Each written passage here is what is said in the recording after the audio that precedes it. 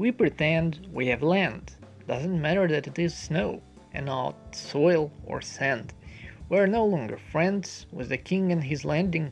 We prefer not to sleep because it's shallow and we have our thoughts, words, and fire that are deep. We can stand the cross over the nights. We're those of the North, and the wall will collapse when we walk to the end of our land.